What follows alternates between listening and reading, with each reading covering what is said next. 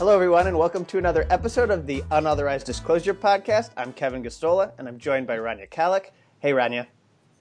Hey, Kevin. It's our first show of 2019. It is. We're excited to be back. And for our first guest of the year, we have Aaron Maté, a good friend of the show. He's a contributor for The Nation. Thank you for joining us. Thanks, Kevin and Rania. Hi. And we want to start, I guess, since the subject matter we're going to be getting in, I just want to preface our show by highlighting some of our qualifications for talking about what we're going to be talking about. I did want to say that in the time that you've been, since we last had you on, Aaron, I've been anointed a person who's undermining the confidence in the justice system on behalf of Russia because of a show I do weekly with John Kiriakou that airs on Sputnik. So I wanted to air that out. And then Rania has some other qualifications that she's gotten, and I wonder what you've picked up through your work on Russiagate, because you can't have made friends with the elites who have followed your work.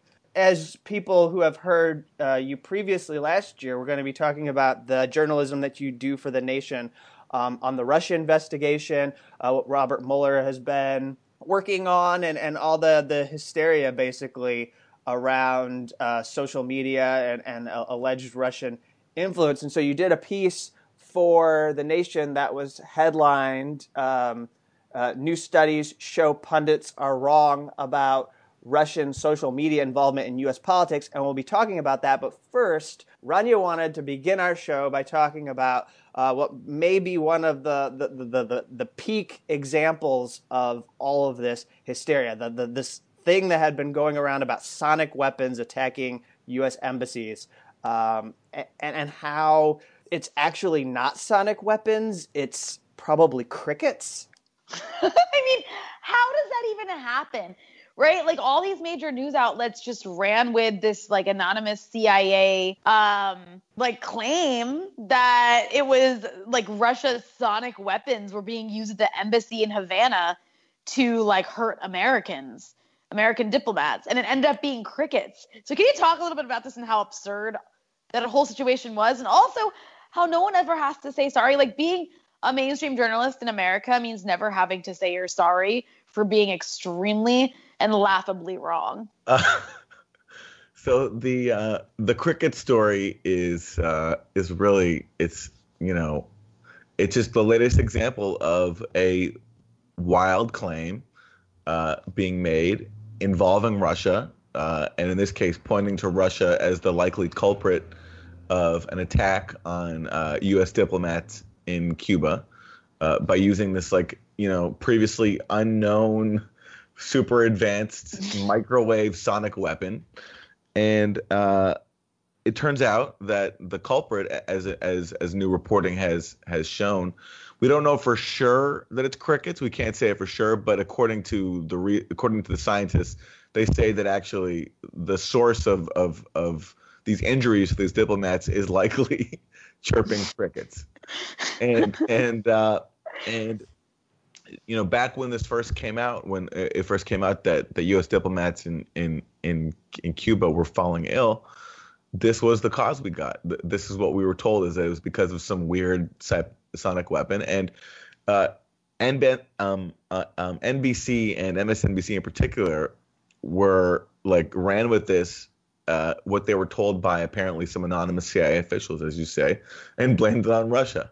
And of course, understandably now, this could have been predicted, that now that they've been contradicted by scientific studies, I haven't seen any corrections. No one has come forward to say, oh, look, actually, it looks like the sonic attack that we said was the work of Russians, it looks like it very well likely is, in fact, chirping crickets.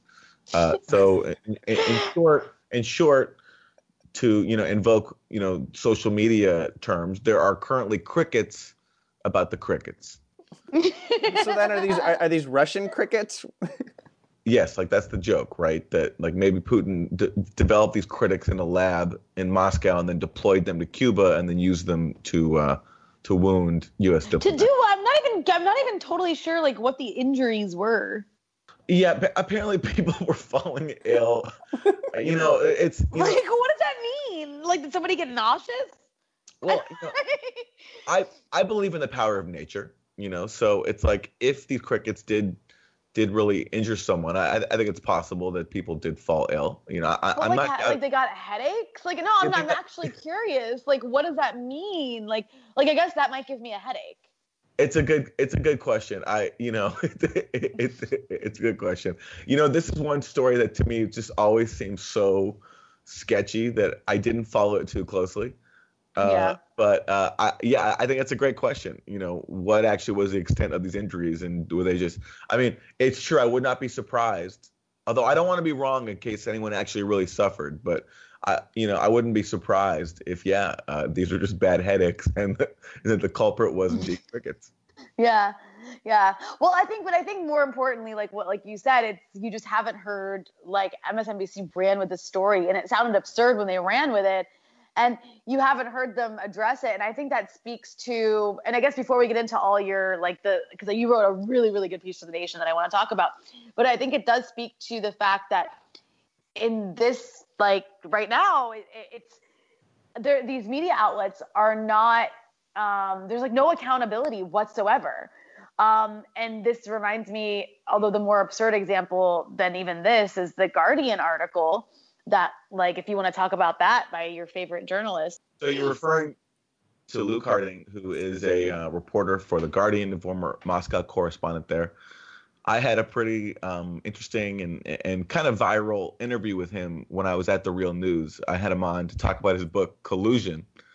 And, listeners of your show are probably familiar with it. But in my opinion, he was not able to defend the contention of his book that there was indeed collusion between Trump and the Russian government. If you haven't seen the interview, it's pretty entertaining and I think pretty illuminating when it comes to the journalism standards that have been used to propel this Russiagate story so far. And his latest piece about Manafort that you're talking about, Rania, is a good example of that. He about 6 weeks ago, as we're speaking, he reported in The Guardian that Paul Manafort went to the Ecuadorian embassy where Julian Assange is taking refuge and met with Assange 3 times over the course of several years. The last one being right before the 2016 presidential campaign. And the suggestion there was then that Manafort, on behalf of Trump, was like arranging with Assange the details of their high-level Russia-involved conspiracy to release stolen Democratic Party emails. I mean, on the face of it, it's the most ridiculous story because, of course, that embassy is one of the most surveilled places on earth. There are British officials watching it constantly. There's probably also other Western officials who they're watching it, including American ones. Conveniently, the story from Harding included no evidence. It just cited this like really sketchy Ecuadorian intelligence document. That the Ecuadorian intelligence, which has differences of its own with Assange, and the Ecuadorian government right now is trying to basically kick Assange out. So it was just a really convenient story, and of course, predictably, it fueled headlines across the West. MSNBC did many segments on it and taking it seriously. Everyone, people like anchors and pundits were saying, game over, ball game, smoking gun. But, of course, as Glenn Greenwald has pointed out pretty tirelessly, he wrote a great piece on it. There's no evidence for it. And The Guardian, when asked to, answer basic questions about it, has just ignored all requests. And Glenn in particular has been very dogged on this issue, but they've just ignored them. And that's what it takes. That's what it takes to, be a Russiagate proponent these days, is you have to push wild claims and then ignore all the very substantial countervailing evidence and then refuse to engage on the issue. And when Luke Harding came on The Real News with me, that was one of the few times when we had someone engaging and being that was one of the few times when we had a Russiagate peddler being forced to defend their own position, and you can judge for yourself the result of that. It really has. I mean, it really has become a feature, though, that after any of these stories are published, you get a correction within like 24 or 48 hours that really changes everything about that story that has been published, almost making it so that the outlet, if they were responsible, should just retract the story completely. Yeah, that's happened many times. It just happened as we're speaking when it comes to the story with Paul Manafort. And by the way, like, even if, see, like, this latest story with Paul Manafort is that, so his attorneys have just issued a court filing in response to Robert Mueller, because since Manafort reached a cooperation deal with Mueller in September, Mueller has accused Manafort of saying a bunch of lies in their proffer sessions, so misleading the special counsel. And when Mueller first accused Manafort of that, everyone was like, oh my God, this is it. Manafort is lying to Mueller about the collusion with Russia. We're going to get the smoking gun. Mueller's got him. And of course, because that was after when Manafort first reached the cooperation deal, everyone was like, oh my God, Paul Manafort has flipped on Donald Trump. He's going to blow the whistle on the Trump-Russia conspiracy. So when Mueller then accused Manafort of lying to him, people naturally thought that meant that Mueller has caught Manafort lying about the conspiracy that Manafort must have been hiding from Mueller. But it turns out, because, by the way, Manafort's case is not about Russia at all, but about Ukraine and Manafort's lobbying in Ukraine. He's convicted of tax and bank fraud charges there. It turns out that Manafort's alleged lies were either about Ukraine, or they were about things like whether or not Manafort lied about a payment to like a consulting firm. So basically all these things that have nothing to do with Russia or collusion. The only thing remotely touching on Russia is this, and this is what has been the subject of so much hoopla just this week. So in its filing in response to Mueller, Manafort's attorneys reveal, and it's so complicated to explain, but it's worth going through. Manafort's attorneys reveal that Mueller has accused Manafort of lying to him about sharing polling data with a Russian national named Konstantin Kilimnik. So this is basically like the only tangible Russian tie in Manafort's case about Ukraine lobbying, which is that he has a Russian associate named Konstantin Kilimnik, and Kilimnik once studied as a translator in a Soviet Union era military school, and for decades now he's worked as Manafort's fixer, and mostly in Ukraine. And so, according to Manafort's attorneys, Mueller says that Manafort lied that he shared polling data with Kilimnik in the spring of 2016. And initially, the New York Times reported that Manafort asked Kilimnik to pass on that polling data to Oleg Deripaska, who is a Russian tycoon, what we call here a Russian oligarch. Although, by the way, oligarch is a term that we only seem to use for Russians, not for Americans. But anyway. But then the Times, as you say, Kevin, and this is an example of what you're talking about, the Times had to correct its story and say, actually, oh, no, sorry, it wasn't Deripaska, the Russian, that Manafort wanted that polling data passed to. It was actually two Ukrainian oligarchs. But by the time that happened, everybody had ran with it. Josh Marshall of Talking Points Memo, for example, he wrote this. He wrote, Trump's campaign manager was secretly sharing confidential campaign polling data with oligarch closely tied to Vladimir Putin, probably bigger than the Trump Tower meeting. And, that was an example of making this out to be huge, because the supposition there was that because Manafort wanted polling data passed to his Russian associate and then to a Russian oligarch, that means that Manafort wanted to share the Trump polling data with Vladimir Putin. Now, a few things. So it turns out that actually he wanted this polling data shared with Ukrainians, not a Russian. But even then, it actually doesn't really matter. I mean, it shows how this rush to include Russians is so prevalent and how it's so easy to get things wrong. But really, even if he wanted the polling data sent to a Russian, I don't think it really matters, because the Times also revealed that most of the polling data was public. So in the spring of 2016, Manafort is asking for public polling data to be sent to some Ukrainian oligarchs. It doesn't strike me as proof of anything. What it actually seems to be proof of is more evidence in what Manafort's actual case is about. It's about, as I said, his bank and tax fraud related to his lobbying in Turkey, because Manafort was getting a lot of business. Sorry, getting a lot of lobbying in Ukraine, because Manafort was getting a lot of business there, and the fact that he wanted polling data sent to some Ukrainians, I think, was just his way of trying to keep shopping himself, because at that time he was in a lot of debt trouble, and he wanted to show the big reason why he even took on the job as Trump's campaign manager is he wanted to get himself out of debt. So he wanted to basically show that he was useful to his clients and his former clients, and so sending some polling data, I think, was an example of that. And regardless, it was public, and so how this leads people to a collusion conspiracy is beyond me.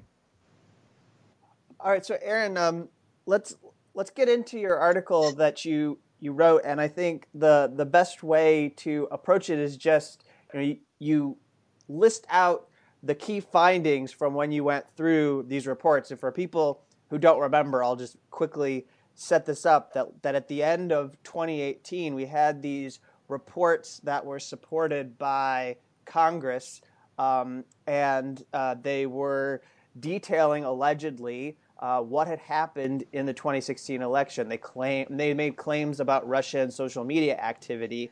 They were done by these reports, particularly, were from the University of Oxford's Computational Propaganda Research Project and the firm New Knowledge, right? And they were co-signed and supported by Congress. Is that right, Aaron?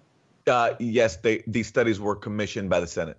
Okay, and so then all of the contents of these were splashed around media, and people made widespread assertions, as they normally do with any Russia investigation story. But then you, as you are very good at doing, went and exploded a lot of the claims and looked at what was being alleged about such examples like suppressing the African American vote, promoting Green Party candidate Jill Stein, recruiting assets to sow discord, and, maybe the most favorite one of all, hacking the 2016 election with sex toy ads or Pokemon Go. So, there was fun. Well, I will say I did vote for Trump because I saw sex toy ads. Well, it's hard for me to keep track, Rania, because sometimes it's because of Buff Bernie and sometimes it's because you saw a dildo on Twitter. It can be both. Okay. But yeah, this was very important work that you did for the nation. So can you summarize and get into some of the key points that you were raising with this story? So, Kevin, first, let's just reflect on the fact that this article, I agree with you, it was important, and it had an impact. It actually, I think, was one of the best received pieces I've written. It really circulated, and it really had a lot of people writing me to thank me for it and to say that it changed their minds when it comes to Russian social media. But think about the fact that this article had to be even written. I mean, honestly, it kind of blows my mind that somebody had to argue that, oh, actually, these juvenile Russian social media memes that no one actually saw, they didn't actually have an impact on the election, on the 2016 election. They didn't actually probably decide the race between Hillary Clinton and Donald Trump. I mean, think about how crazy it is that even has to be argued. I mean, because if you look at the content of all this Russian social media that we've been told for so long was sophisticated and sowed discord and got people to protest and fight each other in the streets, it's a joke. I mean, and it's all what it looks like is just standard clickbait. I mean, whether or not the Russian social media workers had a preference for Trump, it looks like they did, but I just think, like, who cares? I mean, do we have such contempt for average voters that we're going to suggest that their votes could have been swayed by some like silly ads? But that really has been the sort of underlying assumption throughout this story about Russian social media that's going on for so long. And I think the fact that we now have these two Senate reports that give us the most detailed picture of these social media operation to date, I think it's impossible to sustain that fiction anymore. Well, one thing I appreciated that you mentioned too is that a lot of these claims that, especially it's just so crazy to claim that the Russians, these few $1,000s in random weird like ads, like including sex toy ads, and somehow swayed the election. Also somehow managed to depress African American turnout, as if we're now pretending like America is a country that makes it easy for Black people to vote. It's so I mean, like the whole thing, I can't, like, it's hard for me to observe this part of this story dispassionately, because it's so, to me, blatantly contemptuous and racist. This idea that Black voters could have been swayed by these dumb social media ads, and in the process, it also belittles all of the serious issues that Black people face and that Black people have been protesting. Like, they talk about the Russians, having memes about police violence and how that could be, was used to manipulate Black voters, and like, it's like, David Axelrod, Obama's former top strategist, he said that it's very likely that that Russian tactics were enough to suppress the vote in Wisconsin and Michigan. When exactly, Ron, as you say, I mean, there's serious voter suppression going on, and yet we're talking about like these dumb clickbait ads. And by the way, I mean, there's every indication to that what this Russian thing was. It was just clickbait. Reporters who have studied who have reported on this troll farm, the Internet Research Agency, they call it a social media marketing agency. You can read about it in the New York Times Magazine by Adrian Chen a few years ago, before all this blew up and it became convenient to accuse this of being a Russian intelligence operation. But yeah, the underlying contempt that this shows to Black voters and all voters, this idea that these dumb ads could have swayed their vote, is just, it reveals so much more about the elites who are making these claims than it does about anything else.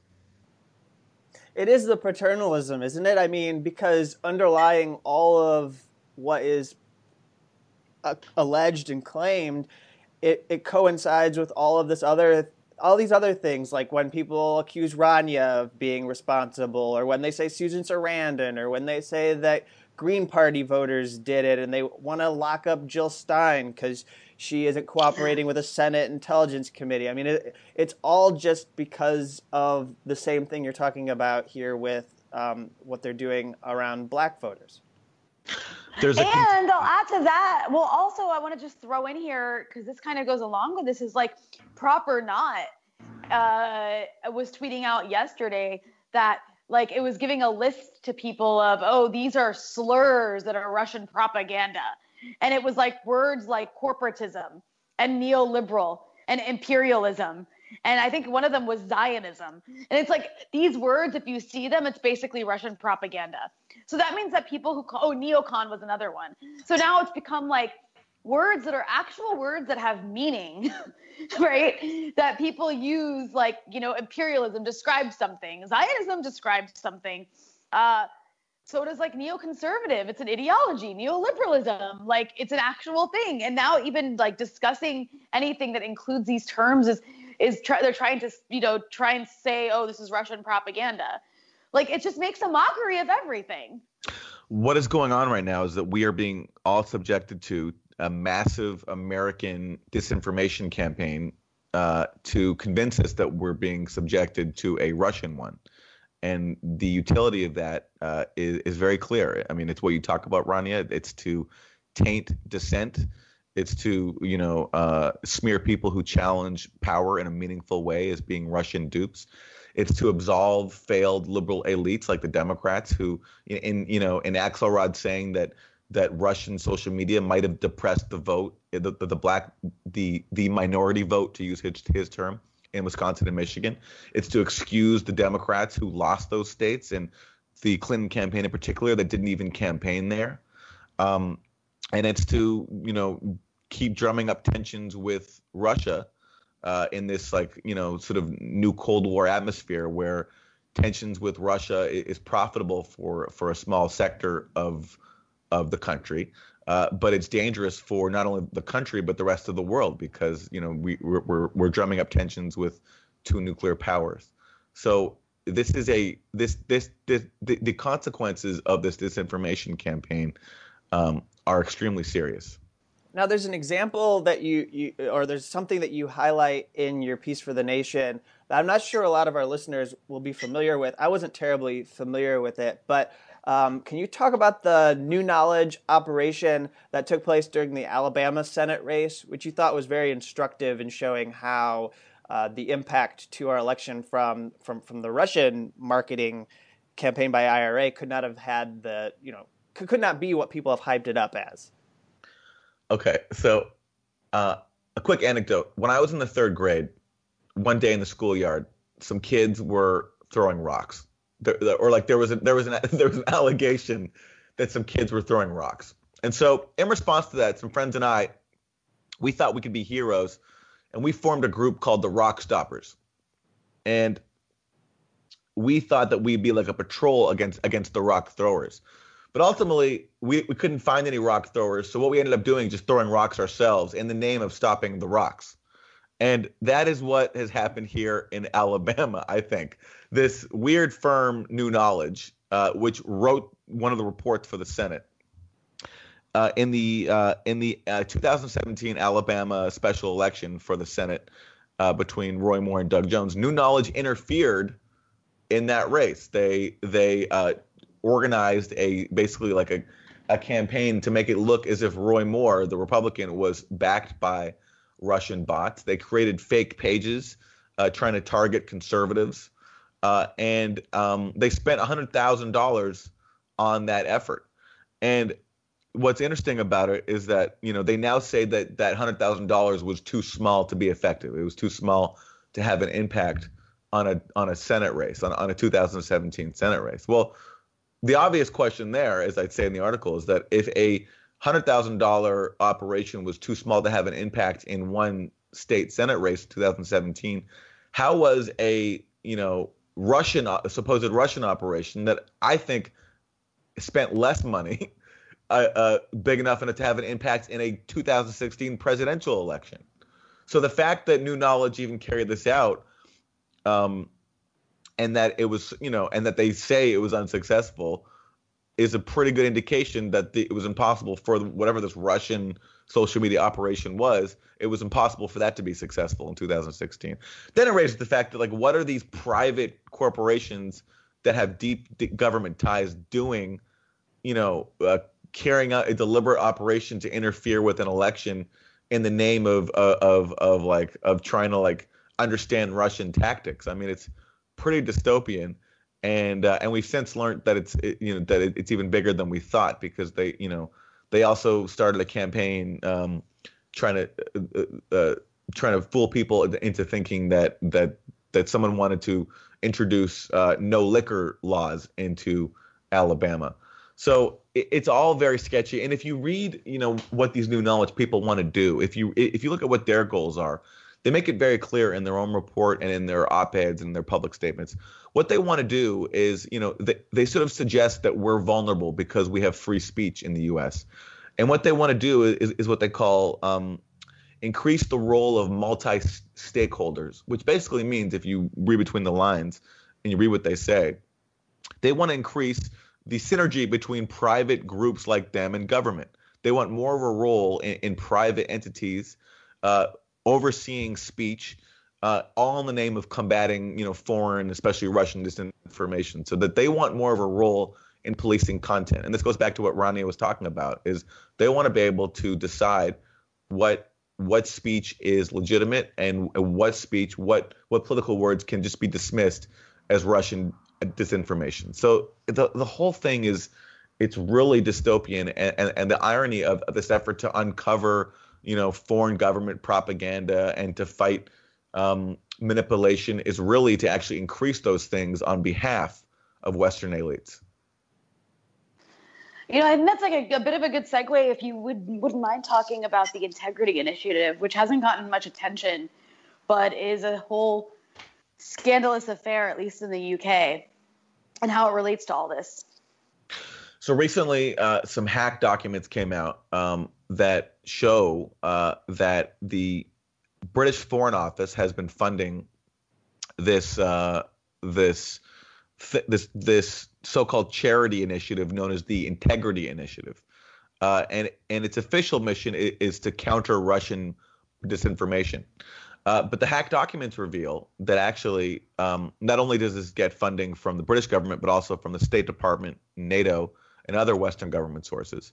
But it works closely with what it calls clusters of journalists and academics across the West to push their messages. And one of their messages already has been to target none other than the British Labour leader, Jeremy Corbyn. They've amplified social media operations that paint Corbyn and his camp as dupes of the Kremlin. And they've basically gone after other people who they see as being threats. So again, you have a Western disinformation campaign in the name of combating Western disinformation. And it's gotten some attention now overseas, but no attention right now in the West, except for basically, left outlets like Mint Press, I think, has covered it. And also there's a couple great pieces on the Gray Zone Project by Max Blumenthal, where Max actually and his colleague in Britain, who I used to work with at the Real News, actually gained entry to the Integrity Initiative, and it exposes that it's staffed by government officials, and in fact, one of its members is a former volunteer on the Bernie Sanders campaign. Raising some questions there about whether or not, to what extent is this thing, perhaps, I don't want to say for sure, but perhaps targeting progressives in the U.S. And Max has a few great pieces on that. But it's an example of the dynamic we're talking about. In the name of countering Russian disinformation, what's really happening is waging Western disinformation against progressives and authentic dissidents. And then, unfortunately, Rania had to drop off here because she's going to work on finding the place or the apartment that she's going to be living in Lebanon for the rest of her stay. So she had to drop off. That's my fault because I was late. So and you don't need to apologize, Aaron. I'm just letting people know who listen to the show why the voice of Rania will not be heard during the rest of this episode. She was not mysteriously kidnapped or anything.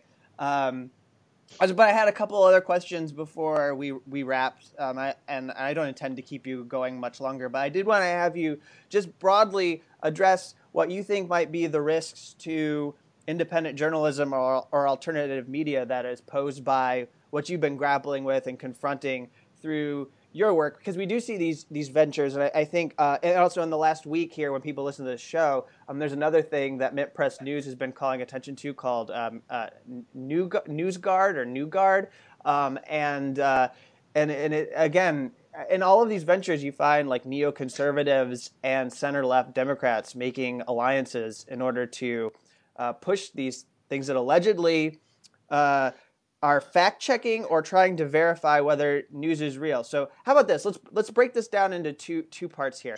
I'd first like to ask you what you think about the proliferation of fact-checking and how that might be used to reinforce a lot of the mythology or propaganda around Russiagate. I heard about that new piece from Mint Press News about NewsGuard, but I haven't read it yet. But on the surface, to the extent that we're handing over fact-checking duties to sketchy private entities, in this case, one that I believe is run by a neocon who was instrumental in pushing for the Iraq War. I mean, it's just incredibly scary, and it speaks to what one of the outcomes, if not the goals, of this entire Russiagate fixation are, which is to taint dissent and drum up support for the national security state that has been a large driver of Russiagate. And, I'll also say, Kevin, that I'm actually bothered that this dynamic and it is only being challenged from the fringes right now in the U.S. as I see it. I don't see big left progressive outlets doing any stories on this. Like the show I used to work for, Democracy Now!, I haven't seen them cover this issue at all. I haven't seen The Intercept do very much. I'm trying to do what I can in The Nation. but it's like there's been a real pressure to conform under the rubric of Russiagate. That if you don't conform, then you're somehow apologizing for the Russians, you're a Russian dupe, or you're apologizing for Trump. And the impact of that has been to scare a lot of people who I think should be showing courage and integrity right now into silence, because we all need to push back and we need to stand up to this sort of like creeping censorship and this more importantly, I think this marginalizing of dissent and marginalizing of people who say, you know, we shouldn't believe intelligence community claims on faith. We shouldn't worship the intelligence community, and we should ask for evidence. And increasingly, voices like ours are being more and more pushed into the silence. And so I think for those of us who consider ourselves people who have integrity and to consider ourselves to be progressive, we need to push back against it. Well, I'll make this my final thing. How do you view how easy it has become for these powerful tech companies like Facebook or Twitter or even Google, and then any other persons with influence, how easy it's become to flag something and get it removed and censored? I mean, I'll mention that since we were off during the holiday season and it was the end of our show for the year, and now we're back. We haven't been able to talk about with our listeners what happened when Rania's video was taken down because she was talking about how Israel used Palestine as a weapons lab for testing its offensive weaponry and how its development and its manufacturing of defense tools, etc. But then that was taken down, and of course, we know that her show's within the Now, and that has ties to Russian media, and so that immediately gets flagged for censorship. So, I mean, you've watched this unfold over the last years, and it's only intensified since 2016. So, I mean, I'll ask you about that, and then any final thoughts you have as we wrap the show. Yeah, I mean, what happened to Rania's video, though? So she got it put back up, right? It was restored in the end. It went back up, and I don't think it's a clear-cut example of what we're talking about here with like the Russiagate hysteria. But I do note that like the reason why it becomes very easy to target is because it is, even though it's you can say it's because people who want to protect Israeli occupation, they have it flagged and they want it taken down, and that's really probably the culprit for its removal. But any of her videos could be taken down simply because of who she works for. Right. I mean, look, I'm not an expert on this topic, but trends like Facebook partnering with the Atlantic Council, this Washington think tank that is funded by NATO and governments around the world. I mean, it's like, what more do we need to convince us that this is that Russiagate is being used for pretty nefarious purposes to increase government control and management of information, and companies like Facebook are not going to stand up to it because they have to, they have interest before the government, and they need to play along in order to get that's just how it works, right? I mean, I don't need to explain why. So the only people who are going to stand up to all this are the people themselves. And if we're all being pushed in a direction where challenging all this means we're apologizing for the Kremlin, or we're not taking seriously this existential Russian threat, or we're somehow defending Donald Trump, I mean, it's dangerous. And a lot of us, unfortunately, are dropping the ball. And I hope that as more of these operations like the Integrity Initiative get exposed, and journalists like you and Rania, Kevin, and Max Blumenthal, and all of us who are pushing back, keep doing our work, that more people will wake up. Well, I suppose quickly, can it work for people who are listeners of this show? And from your experience, can it work to go to like a Democracy Now! Or to go to Real News, or to go to any of these other shows that they might regularly follow and ask them to look into this story? Yes, the Real News and Democracy Now! Happen to be two of my former employers, and I would I'd strongly urge people to like whatever stories they think are important to challenge them. I mean, like having worked at these places, we I think we are responsive to viewers' concerns, and you know, and it's hard to stay on top of every single story, and so sometimes pressure from audiences can make a big difference. All right, Aaron. Well, thank you for joining us for this conversation. And again, you can find Aaron's work at The Nation. He recently published a piece at the end of December that was called "New Studies Show Pundits Are Wrong About Russian Social Media Involvement in U.S. Politics." We'll be sharing that through our show account on Twitter. And that's it for this week's episode. Rania wishes you all well, and we'll be back next week with another episode from the Unauthorized Disclosure Podcast.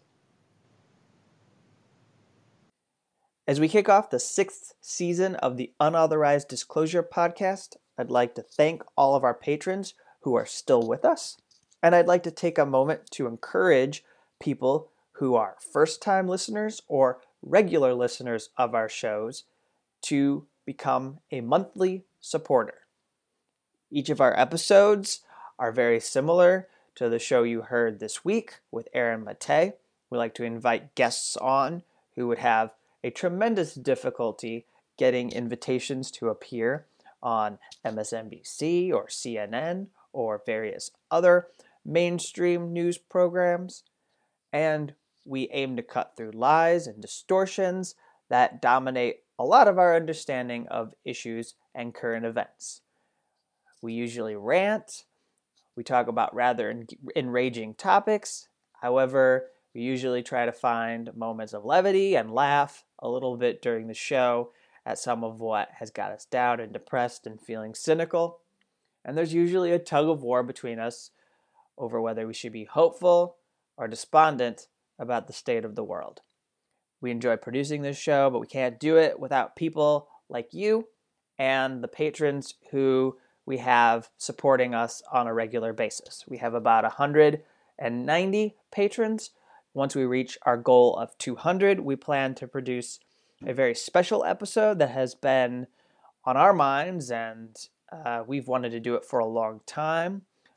But I'd say for 2019, it would be tremendous if we could reach 250 patrons. And should we reach that number, we would find a way to reward all of you and show our appreciation, because you make this show possible. You make it possible for us to do this in addition to our regular journalistic work.